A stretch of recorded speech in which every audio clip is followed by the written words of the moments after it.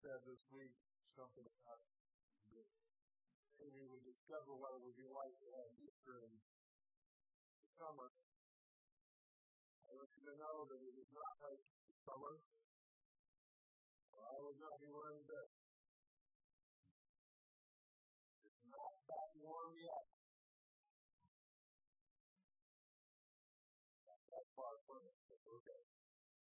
Easter is my favorite Sunday. I'm glad it falls in the spring, but I enjoy it in the summer as well. It's my favorite Sunday. It's the favorite Sunday of many people who follow Jesus. If you're not a Christian, I want you to understand this. If you are not a Christian, if you have questions about God, faith in the Bible, this would be at least intriguing. It's not interesting to you. Christians celebrate Easter because everything we believe hinges on an event that happened 2,000 years ago on a Sunday morning. If that event did not take place, everything we say and everything we believe, well, it's false. There are a lot of belief systems in the world. The world's full of religions. The religions and belief systems, all of them embrace a book or a set of books that lay on a prophet or a teacher. They embrace a certain set of values. They hold all kinds of things. But for Christians, for Christianity, everything came not on a teacher, not on a philosophy, not on a set of beliefs, not on a book, but on an event.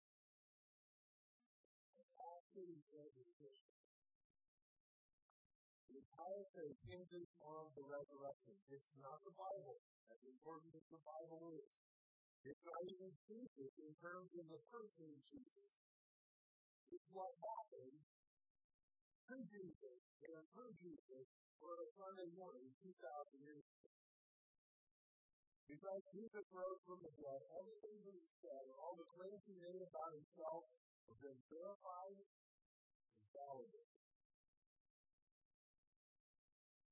Not only give people an opportunity on Easter to decide to become followers of Jesus, and just to give you a heads up, that's what I'm going to do here in this message. I'm going to give you an opportunity. If you've never decided to become a follower of Jesus, if you've never made a point in time of decision to say, I believe in Jesus, he's my Savior, I'm going to follow him. If you never committed to being a follower of Jesus, I'm going to give you that opportunity to do that. In just a few minutes. I was hoping to say just a few minutes because you won't hold me to it, but it is a few minutes. I like to do them on Easter so that you can remember. When you say yes to Jesus and intention to follow him today, every year on Easter Sunday, you can celebrate making that decision. You can celebrate your spiritual birthday. So I'm going to do that at the end of the service. At the end of the message. So you've been worried? Or that you know what's coming? That's a little bit worried. Today's message could be called How Lucky Goes to Easter. I was going to say. That was my working title for most of the last couple of months. How Lucky Goes to Easter. I'm going to tell you a backstory of Easter. The backstory is the background narrative for the primary story. Every story has a backstory. You probably heard the primary story of Easter. We've outlined it in songs we sang this morning, and you've probably heard it before, but just a quick reminder. As the sun came up on Sunday morning, Sunday after Jesus was crucified on Friday, his mother led a group of women to his tomb to mourn his death and to prepare his body properly for burial. The stone that was in front of the tomb had been rolled away, and the tomb was empty. Later, disappeared, to the women, the apostles, to 500 people at one time. That's the primary story. On a Sunday morning, Jesus was raised from the dead. Now, the backstory of Nick and Joe is very interesting. It's very, very important because faith in Nick and Joe, generations of Christians have been able to know definitely, beyond a shadow of a doubt, Jesus really died. And so when he came back to life, he really came back to life. He really rose from the dead. Without Nick and Joe, here's what would have happened. See, the Romans had this policy about people who were crucified. They did not get to have their own grave plot. They were thrown on the city dump. Outside Jerusalem is called the Valley of Gehenna. Now, Gehenna is also a word for hell, because it smelled like it, and it felt like it. Garbage and trash were constantly burning there. Always burning. Smoke and stench rose from the valley all the time.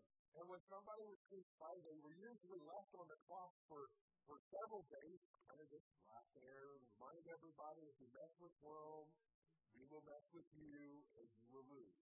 That was the message of crucifixion. That was the whole purpose of doing it. We're going to kill you, and everybody's going to learn from your example. And so, days later, they would come, they'd take the corpse off, throw it in a wagon, and take it out to the dump and toss it out there. The family was not able to mourn, they weren't able to claim it unless they had a lot of money. And they could find somebody and just ride the guy with the wagon, give me the body. Here's a couple years salary, $40,000, $50,000, $60,000, give me that. Okay, thank you.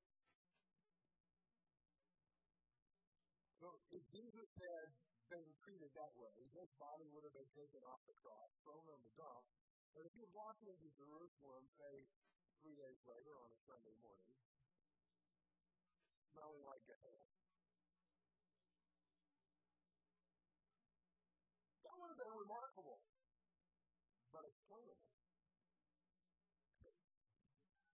There were always been a bad guy to killing him. He didn't really die. He just passed out. They thought he was dead. They threw him in the dump, and now he's come back, and well, no big deal. But something unique happened because of Nick and Joe. And that's the story. That's the backstory. Because of what they did, people knew beyond a shadow of a doubt that Jesus really died. That he really came back to life. To live forever. Now, there's one more thing that's interesting about this story, about these two heroes in our story today, Nick and Joe. Aren't your typical heroes? They're not the kind of people you would expect. For one thing, they didn't have a whole lot of faith in Jesus. And they certainly weren't public about following Jesus. Nick and Joe were secret disciples, undercover Jesus followers at best. And in fact, they didn't have any more faith than anybody else did. We just need to be honest about that. If you're not a Christian, you need to understand this. Nobody expected anything to happen on that first Sunday that we call Easter, 2,000 years ago. His mother and the ladies went to the tomb to find the dead body. They were shocked when it was empty, and their first assumption was not that, oh, he's alive. No, their first assumption was somebody stole it. Why would somebody steal his body? What kind of person steals a dead body? Well, that in itself is a really good question. But they weren't expecting it. The first disciples who were right there were Peter and John. They went in, they looked around, and go, wow, it's gone. Yeah, you're right. The body's gone. They went home. Nobody anticipated the resurrection. Nobody was looking for it, and nobody was standing outside the tomb on Sunday morning counting down.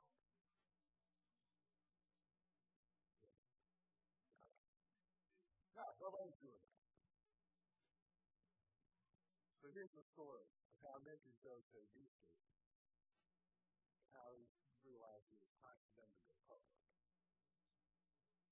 Before Jesus arrived on the scene, there was a group of Jewish people, religious leaders, they were called Pharisees, who focused on being good and making other people be good, too. They were particularly fond of making other people be good, or at least telling them that they weren't as good as they were. I heard one pastor say once that if you were to ask a Pharisee what they did, what do you do for a living? Well, I do good. That's what I do. I do good. And I'm so good, if God ever decides to say anything, he will say to me because I'm really good. Did I tell you I'm good? They don't understand the Pharisees. Then Jesus comes along and friction starts to develop because Jesus comes with a very simple invitation. It's the invitation that is the theme for our church this year. It's two words. Follow me. Not follow my rules. Not even follow my example. Follow me. Two simple words. No matter what people believe or how they behave, Jesus simply asks people to follow him. And this really frustrated the Pharisees. They complained about it also over and over. Why does he hang out with those people?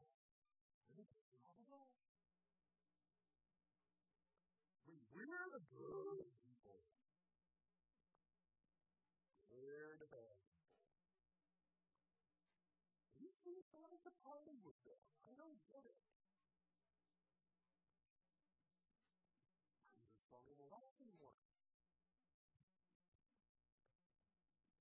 Jesus was teaching and preaching that life in God's kingdom and his family was about relationships and not rules. He said that God is our Father. That's a relationship. Father and child relationship. Jesus said that he was the good shepherd. That's the relationship between a farmer and his flock, an animal relationship. But actually it goes a little deeper than that. Because, we have farmers, they raise animals, and it's not quite the same thing. You need to understand shepherds and sheep, as Jesus said. Well, it's more like you and your pet. How many of you have a cat or a dog? How many of you consider them part of the family? Okay. Now you understand shepherds and sheep. No matter how large the herd of sheep was, they were part of his family. And they all had a name. And they all recognized it. And Jesus said, I'm the good shepherd and you're my sheep. And people understood that he was part of his family. Jesus came preaching and teaching about relationships. And this really irritated the Pharisees because, they believed they were closer to God than anyone else. And they expected God to talk to them. And who is this guy? He claims to be from God, but he spends more time talking to them. And not to us.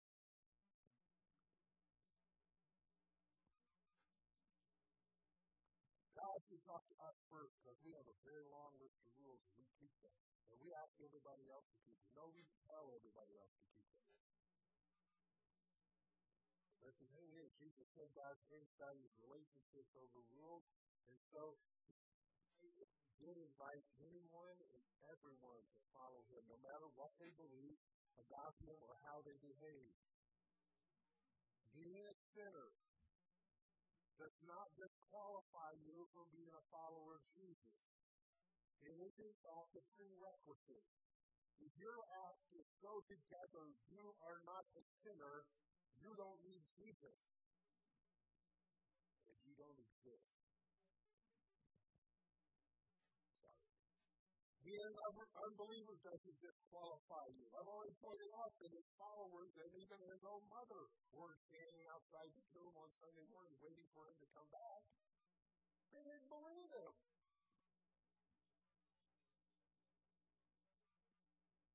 You don't have to have all of your answers and questions answered. You don't have to have all your doubts satisfied to follow Jesus.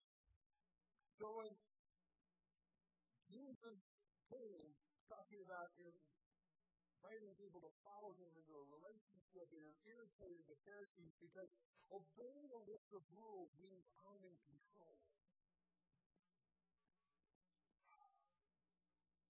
It's almost like God owns you. I've done all this.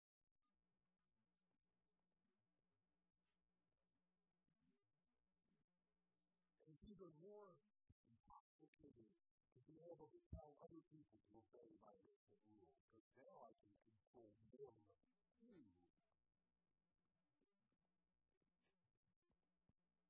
So we began teaching about loving people more than rules, and when he ignored their rules by doing such terrible things as healing people on the Sabbath.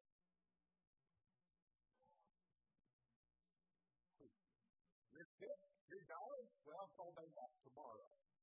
That's not what Jesus said. When he ignored their rules, the Pharisees wanted to get rid of Jesus. So this gives me now the opportunity to introduce you to Nick and Joe, because some of you have been wondering, Nick and Joe, I do not remember those names from the Bible. Nick and Joe. So here they are. There appears to have been a few Pharisees who began to wonder about Jesus, and maybe he really is from God. Look at what happens when he's around. Miracles happen when this guy's around. How can that be? And so, apparently, they chose one of their leaders, a guy named Nicodemus, to meet with Jesus to seek some clarification. And it's recorded in John chapter 3, verses 1 to 15. I'm not going to read all of them. I'm just going to kind of hit the highlights of this conversation. But he tells us in the very first verse of John chapter 3, there was a Pharisee named Nicodemus, who was a member of the Jewish ruling council. In other words, he was a leader, a national leader. He was not only a religious leader, he was a political leader. People knew Nicodemus. They didn't necessarily like him, but they knew him. And Nicodemus comes to Jesus at night. It tells us in the second verse, Rabbi, we know that you are a teacher who has come from God. We, that's the key word right there. We. There's a group of us who've kind of figured this out. You are a teacher who's come from God. We're not quite figuring. Some of this stuff doesn't make any sense to us. We're trying to figure this out. That's why I'm here. But the truth of that is, no one can perform the miracles that you do, the signs that you're doing, if God's not with you. Who? How? How can a person far from God, a person who's not following God, give sight to the blind, give hearing to the deaf, give freedom of movement to the paralyzed, and feed the hungry? The stuff you do tells us you're from God. Now, this is freedom, because I don't know that I'm ever going to find an answer to this, but it makes me curious. If there's a group of Pharisees who can figure this out, and all the other Pharisees are seeing and hearing about the same thing. They're all seeing blind people are receiving their sight, and deaf people are receiving their hearing, and paralyzed people are being able to walk and leap and jump and praise God, and people are being fed. Which that's one thing. They're seeing the exact same thing. Why aren't they coming to the same conclusion? Why, instead of wanting to get rid of Jesus, aren't they coming to him and saying, you have to be a teacher from God, because there's no reason you can do these things unless you were.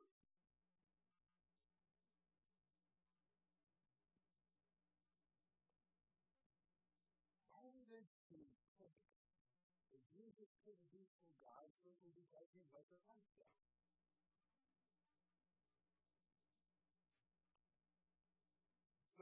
Nicodemus has done his little introduction.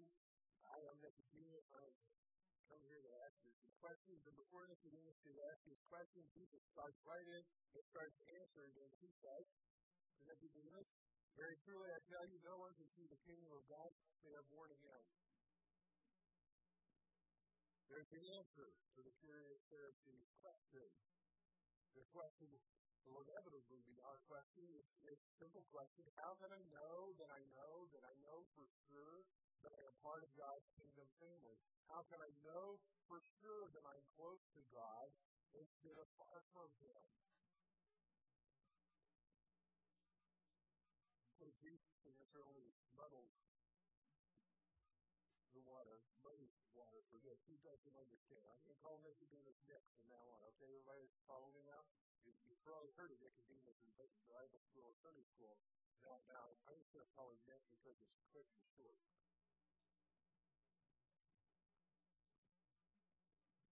Okay. All right. Some of your business still with me. So, Nicodemus responds with the only logical question, and try not to think about this picture very long because it will really gross you out. How can someone be born when they are old? Nicodemus asked. Surely they cannot enter a second time into their mother's womb to be born again. Moving right along. I think Nick was at the least smiling when he said that. Really? I mean,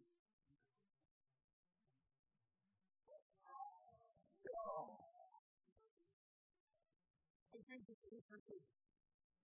Very truly, I tell you, no one can enter the kingdom of God unless they are born of water and the Spirit. The kingdom of God. Let's explain that real quick. Nicodemus would understand it, or at least have a hint of it, because people were looking for the kingdom of God.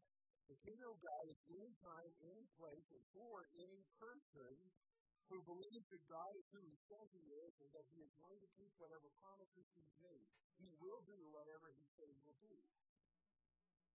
And He's King in my life. That's where the kingdom of God is. And Jesus says, if you're going to be in the kingdom of God, if you're going to know that you know that you know that you know for sure that you're right with God, and if you're in His family, you need to be born of water and of the Spirit. Born of water, physical birth. Born of the Spirit, that's something new. If you do this, goes, understand the born of the Spirit. It's not Jesus, I'm sure he sees the word puzzle look on Nicodemus' face. It's dark, but he can still see a little bit. When he says, flesh gives birth to flesh, but the Spirit gives birth to spirit. I think Nicodemus is starting to understand a little bit. Physical creatures produce physical creatures. That makes sense? Dogs make dogs, cats make cats, no trees make no trees. Giraffes finally make giraffes. But only the Spirit of God can produce more spiritual creatures. Only the Holy Spirit can make you something new, make you a child of God in His kingdom. Jesus says to Nicodemus, you can all be surprised at Him saying you must be born again. So Nicodemus is so, I don't even understand what you're saying. Why do you mean I shouldn't be surprised? I'm still confused. I don't understand you enough to be surprised. I don't understand. Jesus goes on, he says, the wind blows where it will.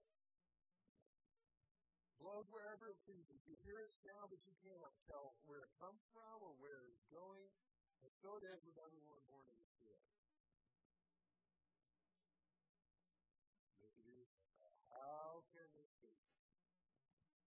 His mind was totally blown. He doesn't understand. He came here for clarification. He is now more confused than he was when he arrived. So Jesus says to him, Nicodemus, how can you teach anybody? You're a teacher of Israel, a leader of Israel, and you don't understand that. How can you be where you are and not understand what I'm saying? And he says to him, I tell you, I speak of what I know, and you don't even understand this. This is earthly stuff. What am I going to do? What are you going to do if I start talking to you about heavenly stuff? How will you believe if I speak about heavenly stuff? And he says, no one has ever gone into heaven except the one. Jesus says this. No one has ever gone into heaven except the one who came from heaven, the Son of Man. I'm pretty sure Nicodemus thought he was starting to track with Jesus. Yeah. No one's ever gone into heaven and come back to tell us how to get there. That's the issue. How do we know we're right with God and going in the right direction? But then comes that other, the next part, but there's the one who came from heaven, the Son of Man. Jesus is making a claim to be the king. The Son of Man was one of the words, the terms used to prophesy the coming of the Messiah, the king, the anointed one. It's been promised by all the Old Testament Jewish prophets. And then Jesus said, just as Moses lifted up the snake in the wilderness, and Nicodemus knows that story, I'll remind you of it in a moment. And then he says, just as Moses lifted up the snake, so the Son of Man must be lifted up. And Nick knew the story of Moses and the snake. So I'm going to do the really condensed version, okay? Hold on. People of Israel left Egypt, got with God at Mount Sinai, got the Ten Commandments. We're wandering around, started grumbling and complaining, and on the next thing they knew, the camp was infested with snakes, poisonous snakes, for which there was no cure. They bit you, you died. You thought you had something to complain about before. But instead of complaining, they rised up and started praying. Please, forgive us. We're sorry we complained. We were wrong. Help us. God said, make a bronze serpent, put it up on a pole, and if anyone's bitten by a snake, all they'll do is look at that snake and they will live. Just as the snake was lifted up, so the Son of Man will be lifted up. Hold on to that thought. I'm sure Nicodemus couldn't get it. He understood the story of the snake, but he doesn't understand the thing about the Messiah being lifted up like, you're going to sit on a pole? What? And then Jesus lines it all up. Says, everyone who believes may have eternal life in you. Eternal life. That's that relationship with Jesus, or with God, where we know that we know that we know that we know for sure, beyond a shadow of a doubt, that we are right with Him. We're part of His kingdom family. That's what Nicodemus is looking for. Yes. Yes. And how do we get it? By behaving right. No. By believing? So you can imagine Nicodemus going back to his friends.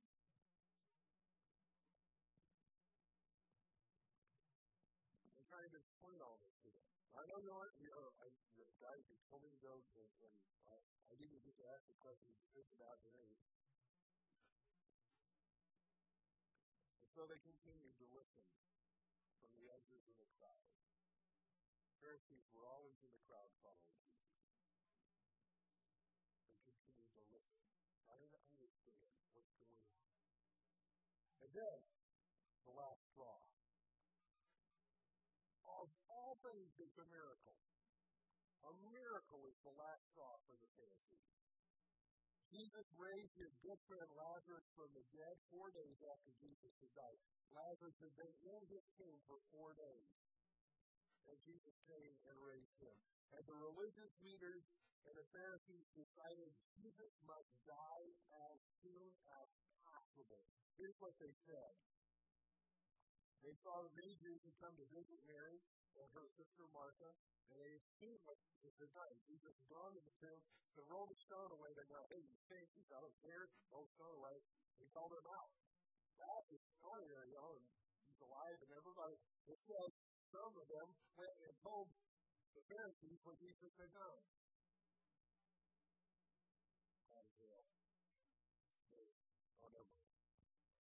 And chief priests and the Pharisees call a meeting of the Sanhedrin. That's the ruling council. That's what Nicodemus belongs to. And they all said, what are we accomplishing? Here this man is performing many signs. If you let him go on like this, If we keep letting him perform miracles, this is the thinking. Listen to this. That's why I'm so confused. If we let him continue to do what he's doing and performing miracles, the Romans will come and take away both our temple and our nation. They will take our stuff. We will no longer be in charge. Yes, I am mocking. I'm sorry. I still don't understand it. This guy just raised somebody who's been buried for 4 days. He never respected him. He went to the cemetery, opened the grave, and yelled the guy's name, and he came out. And you go, we got to kill this guy. He's obviously not from God. I don't know. But they found a very surprising ally, one of Jesus' closest followers, a guy named Judas Iscariot. They betrayed Jesus with a kiss, 30 pieces of silver. The mob arrested Jesus in the garden. He was abused and faced a kangaroo court. They found him guilty. They took him to Pilate because they wanted him dead, and they didn't want to get in trouble for making sure he was dead, and they wanted him dead, so they wanted him crucified, and Pilate's the one who's got to do that. And so they take him to Pilate. Pilate has him flogged, something which in and of itself killed some people. Many people didn't survive being whipped like that. And Pilate brings him out, and they see bloody neck, the guy who's been beaten and whipped in an inch of his life. And he goes, what about? He really hasn't done anything wrong, but this is such a pain, I'm going to beat him to death. No, you don't want to. Somebody in the crowd said something that would have been absolute blasphemy. We have no king but Caesar.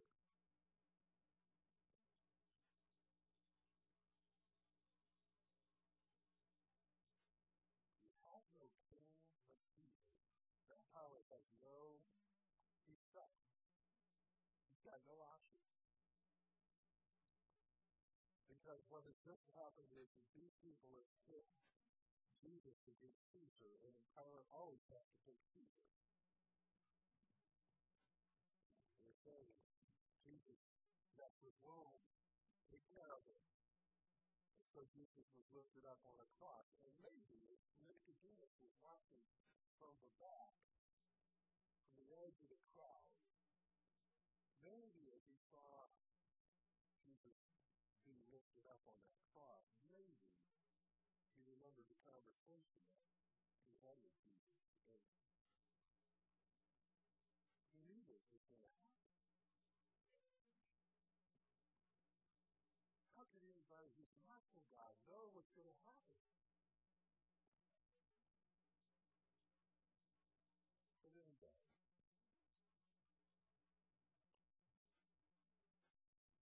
God's Revelation, verse 3, puts it very shortly and succinctly.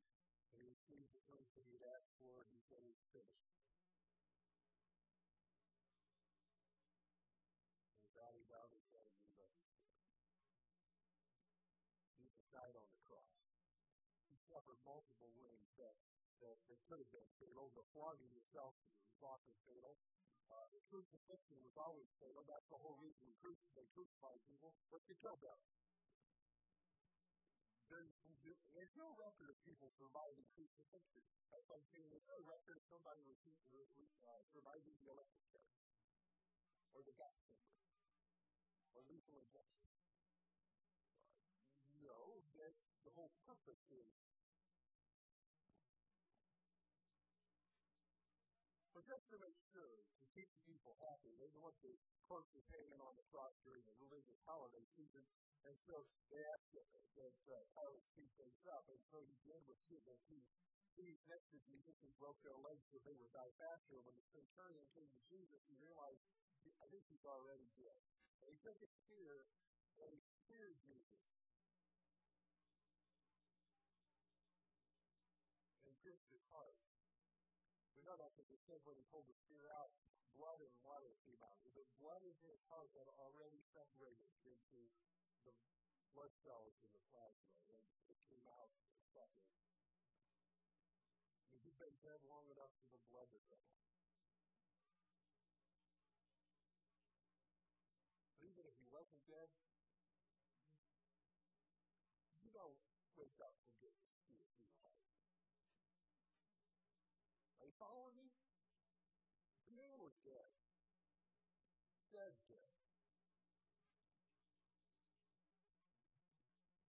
But we know who Jesus is and who he claimed to be because Nicodemus and Joseph, what they did next. Listen to what John says in John chapter 19, verse 38. Later, Joseph of Arimathea, there's Joe. I introduced you to Nick earlier. Now here's Joseph of Arimathea. Joe asked Pilate for the body of Jesus. He did the unthinkable. He went to the ruler of Rome and said, I want you to break all the rules and give me a body of the man you just crucified. The reason he did it, John says, is because Joseph was a disciple of Jesus, but secretly because he feared the Jewish leaders, the Pharisees. Well, Pilate gives him permission, and he takes the body away, and Nicodemus goes with him. Nick goes with him, who's the man who had visited Jesus earlier. And together, Nicodemus brings this mixture of myrrh and aloe, spices, about 75 pounds of spices. And they wrap Jesus in linen cloths and 75 pounds of spices. The ultimate full body cast. Nothing's left showing. If you did survive crucifixion, and you did survive having a spear through your heart, you would not survive being wrapped in a full body casket like that. And you can be fairly sure if you're watching the body and wrapping it, they kept looking. Maybe he's still alive. Just a fault of you. Is he breathing?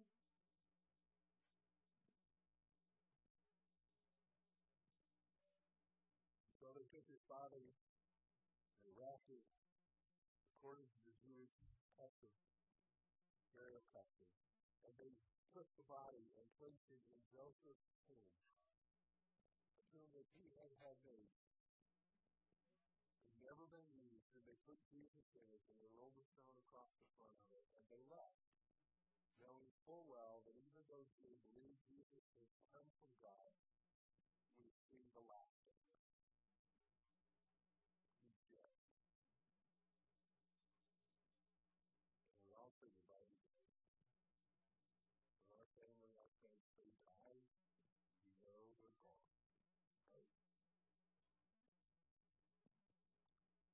Mary Magdalene and the other Mary was sitting there opposite the tomb, and they closed it. Everybody knew where it was.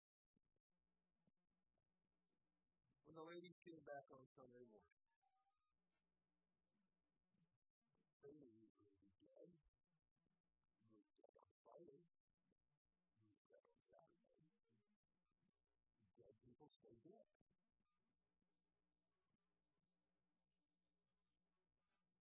Except that this one didn't.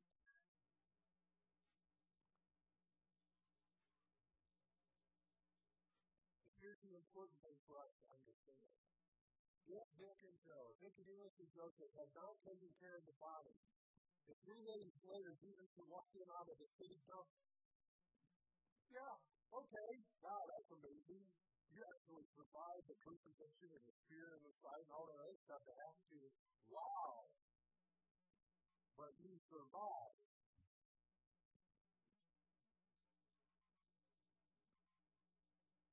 But when you've been buried, embalmed, wrapped, and you come back, everybody has to go, ooh, that's different. Never seen that For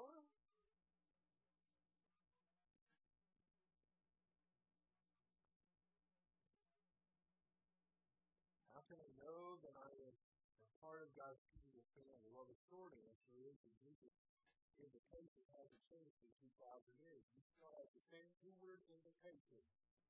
Follow me. 2,000 years have passed, and it still calls people into a relationship with our two words. Our tendency leans toward behaving correctly so that we can earn God's love. There's something about the way people are wired. All of us are like this. If I get my act together, then I can follow Jesus. Well, how's that working for you?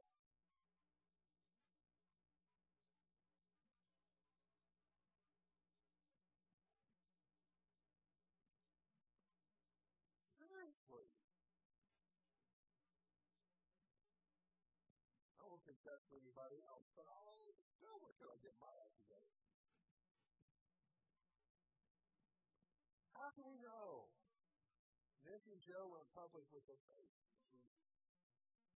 They saw him die, and they realized, I don't care what the rest of my friends say, I don't care what my family says, I must declare my belief in this man being from God. They did it before he was resurrected. So here's the sermon in a sentence. This is the thing I want you to remember today.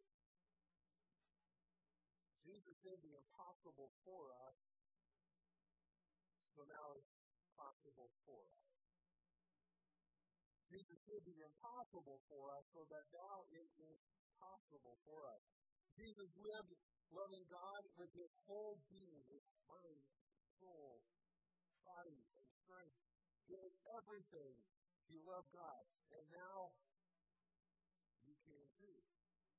Jesus lived loving his neighbors as he loved himself, and now you can too.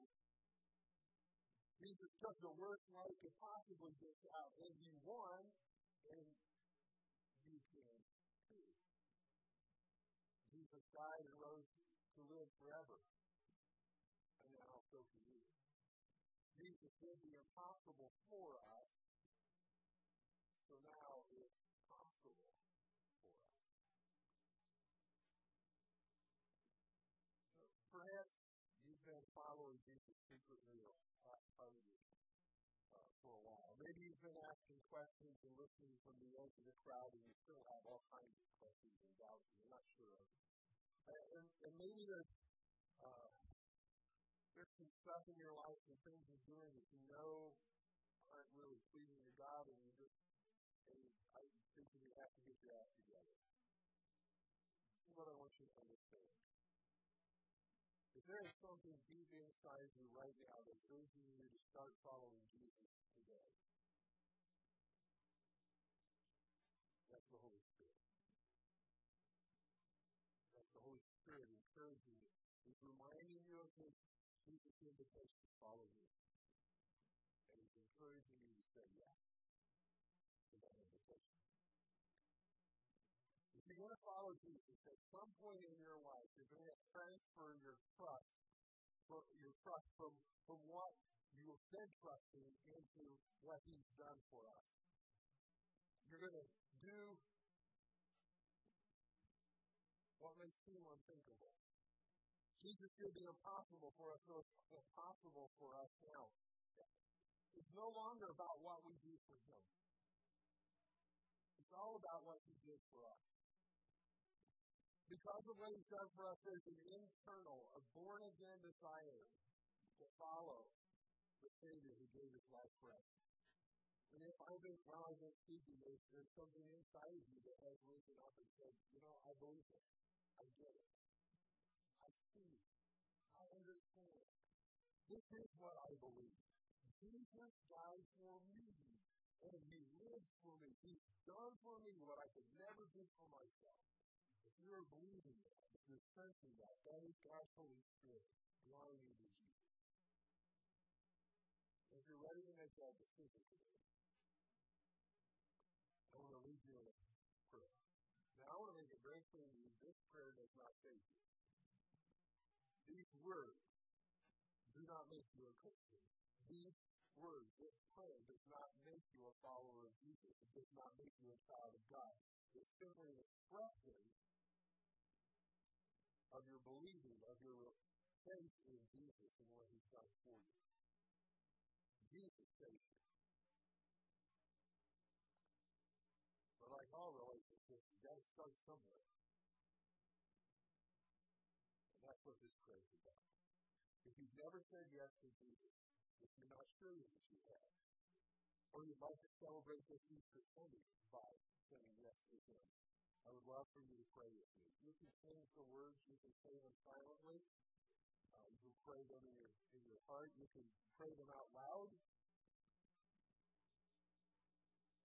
But this can be the day that you can look back on from now on and say, that was the day I started following Jesus publicly. I put my faith in Him. I transferred my trust from what I was doing into what He's done for me. I'm going to ask everyone to bow your heads. Just give each other privacy.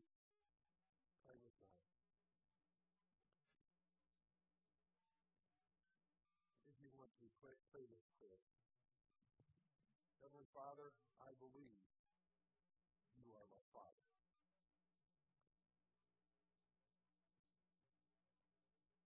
I believe Jesus was His Son. I believe He died for my sins. But right now, I place my trust in what He did for me. I'm not trusting my behavior. I'm not trusting my promises. I'm not trusting my good intentions. I'm not trusting my church attendance. I'm not even trusting this prayer. I'm placing my faith in Jesus because He died on the cross